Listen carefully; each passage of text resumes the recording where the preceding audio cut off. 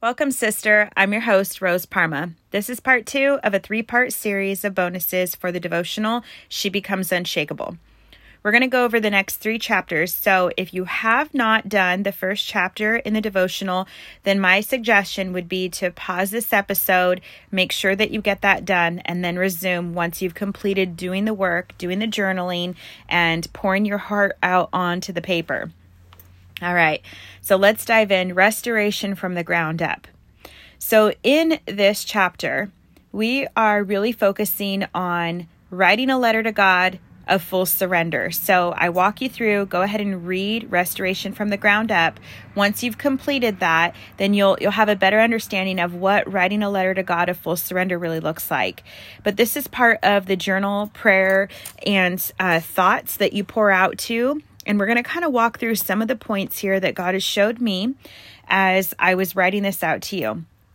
So this is something that I do with my coaching clients all the time.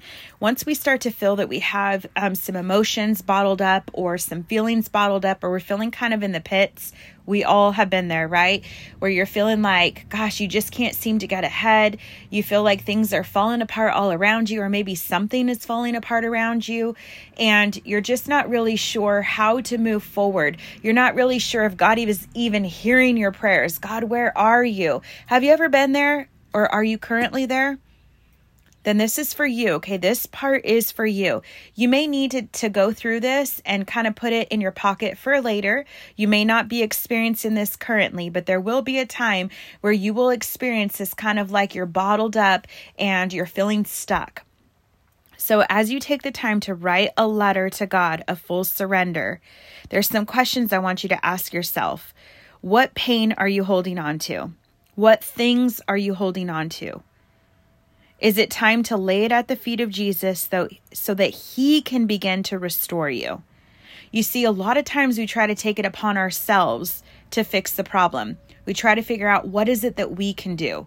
What can we do financially? What can we do physically? What can we be doing, right? What work can we do to fix the problem? So we're kind of taking this and we're going to look at it from a different angle. What is it that we can do to fully surrender it? How can we partner with God? Not how can God answer our prayers, but how can we partner with God? What is it that God wants me to learn through this? What is it that God wants me to see through this? Is God calling me to build a deeper relationship with Him? Is God asking me to fully surrender this and lay it at His feet? So as you're writing your dear God letter, your letter to God of full surrender, start it off with, Dear God, I lay, fill in the blank, at your feet. I lay, fill in the blank. What is it that you're laying at His feet? Write it out. Write it out in the space that's provided in your devotional. Let it all out emotionally. What are the emotions that are swirling in your mind? What is keeping you up at night crying? What is breaking your heart? What are those emotions that you're feeling? Is it anger? Is it frustration? Is it guilt? What is it? Is it shame? Is it doubt? Lay those emotions out and lay them at the feet of Jesus. Write it out. Physically, what are you experiencing? What are you laying at the feet of Jesus physically? Are you sick in your body? Do you have physical needs, maybe debt that you're experiencing? Are you looking for a house? Maybe you need to move. Maybe you need a job switch, or you need a job, period. What are the physical needs that you're laying at the feet of Jesus? Mentally, what are you experiencing? Are you having thoughts of destruction? Are you having thoughts of like, I'm not good enough? Are you having thoughts of, God, do I even have a purpose? God, what is it that you want me to do? Are you having thoughts of, I'm not a good enough mom? I'm failing at my marriage. What are you experiencing mentally? And then spiritually, are you feeling distant from God? Are you feeling like your prayers aren't being answered? Have you been hurt by someone? Maybe hurt by someone in the church. Maybe you've been hurt by a close family member or a close friend or a mentor. What are you experiencing emotionally, physically, mentally, and spiritually? Take the time to write that letter out and lay it at the feet of Jesus.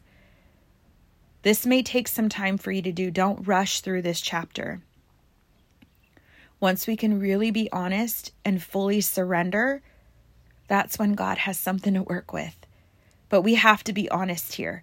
We can't just sugarcoat it and think that we're too good or we're too proud or, we're too strong. No, this is when we get to be weak. This is when we get to lay it out. This is when we get to say, God, I don't have it all together. I don't know all the answers, Lord, and I'm asking for your help.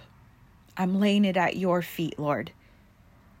So take some time to really, really dive into writing your letter. Dear God, I lay blank at your feet and let it all out. This is our full surrender letter to God. You can find this on page 27 in your devotional. There's instructions there, and there also is a scripture that I want to read to you. Psalm 51:10. Create in me a pure heart, O God, and renew a steadfast spirit within me. This is a beautiful scripture that's on page 26, and I want you to just lift that up in prayer and ask God to speak to you in a powerful way. And I'm telling you, sister, He will speak to you.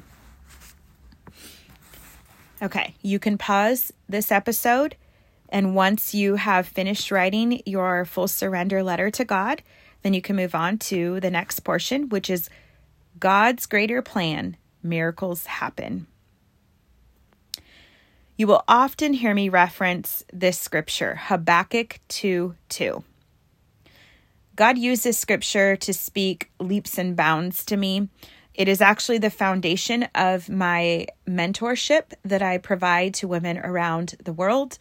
It is the foundation of my life coaching. It's the foundation of She Becomes Unshakable movement. It is the foundation of Parma Ministries. So, with that being said, I'm going to read it out to you, and then I'm going to talk a little bit about it. Habakkuk 2:2. Write the vision and make it plain on tablets, that he may run who reads it. Now, at the end of the devotional, I dive deep into details on this scripture, but just for the sake of this episode, I want you to understand the importance of writing things down. It is mentioned in the Bible several times about writing it down. It is written. You see, the Trinity, the Father, the Son, and the Holy Spirit, that's the Trinity, right? So when we think about the way God created us perfectly in His image, now we are not perfect. We all have sinful nature, right? And we all will fail. But the beautiful thing is that God is with us, right? And we have the Holy Spirit within us. So when we think about mind, and we think about body physically, and then we think about soul, mind, body, soul, the Holy Spirit is within us, right? And that's what I reference as, we can insert that as soul, the Holy Spirit within us. So to me, the way I look at things is like that could be our Trinity, mind, body, soul, mind, body, Holy Spirit. And so when God gives us a vision and we take the time to write it out, so detailed, plain and clear, it does something subconsciously. It does something supernaturally. And it does something physically. So mentally, subconsciously, we are wrapping our mind around this vision. And you see, the thing is, our mind doesn't know the difference between something that is about to happen, something that's already happened. It just knows what has been said, what has been embedded subconsciously in our mind. So when we write it down and then we take the time to read it back to ourselves, we are then embedding it back in our mind. And our mind takes a hold of it. Our mind is such a beautiful thing. God has created us so detailed. And when our mind can hold on to something, the vision that God has given us because we wrote it down and then we read it back and then we hear it. It gets embedded in our mind. That's when it starts to be coming to life. Because our mind is like, yeah, that's truth. It's already done. Your mind doesn't know if it's in the past, if it's in the future. Present tense, it doesn't know. It just knows that that's the vision. So when we take the time to write it down and we speak it out loud, we're physically writing it down. We're mentally taking it in. And then we read it. And then we go in prayer with that vision. And we ask God to bless it. And we ask God to allow it to come to fruition. We ask our living Father to take this vision and allow it to come alive. This summarizes Habakkuk 2:2. This is what God showed me when he gave me this scripture. Write the vision and make it plain on tablets, that he may run who reads it. Make it so clear. Don't take that vision lightly. If God has given it to you, it's a gift. And a gift from our Heavenly Father is extremely precious. God's greater plan, miracles happen.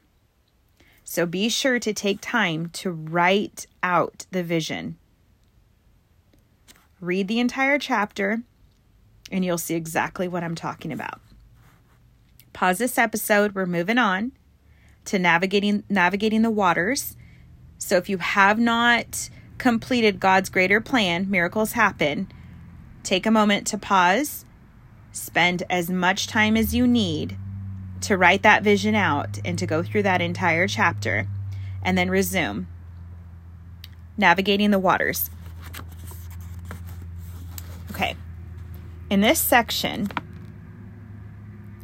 we're going to talk about really having God as the head of all, right? He's our CEO of life. He's the creator of all things. And that includes our vision. That includes our businesses. That includes our families. That includes all the things, right? When we look at it from this perspective, it kind of changes the bird's eye view that we have. So let me just read to you the journal prompts, okay? What areas in your life are you trying to navigate on your own? And how can you walk alongside God in these areas? So we'll start with that one. Oftentimes, we're asking God to come alongside us. But we have it backwards when we do that. Because God doesn't want to just come alongside us. He wants us to come alongside him. You see, his plan for our life is far greater than any plan we could try to come up with for our own lives on our own. His plan is greater. So when we can fully surrender it all and say, God, how can I come alongside you for the plan that you have for my life? What can I do, God? What is it that you would want me to do today? What is it that you would want me to say today? Who do you want me to connect with today? Who do you want me to pray for today? What do you want me to pray for today? God, what is it that you want me to do today? How can I come alongside you, God, in fulfilling this plan that you have for my life? What can I do to come alongside you? Now, as we pray this, there's a prayer I like to attach to this.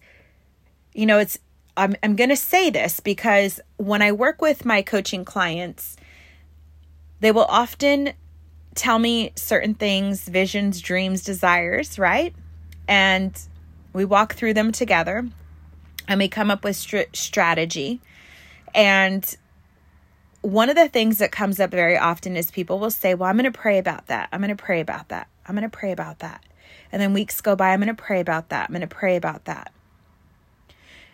And one of the things I really want to be careful on, yes, we should always be going to prayer in any decisions that we're making. But I also want us to be careful on not using prayer as a crutch. So here's what I mean by this. We should be seeking God in all decisions we're making, in all things that we're doing. But taking action is just as important. So we pray. I'm here recording on the farm. You hear the roosters behind me.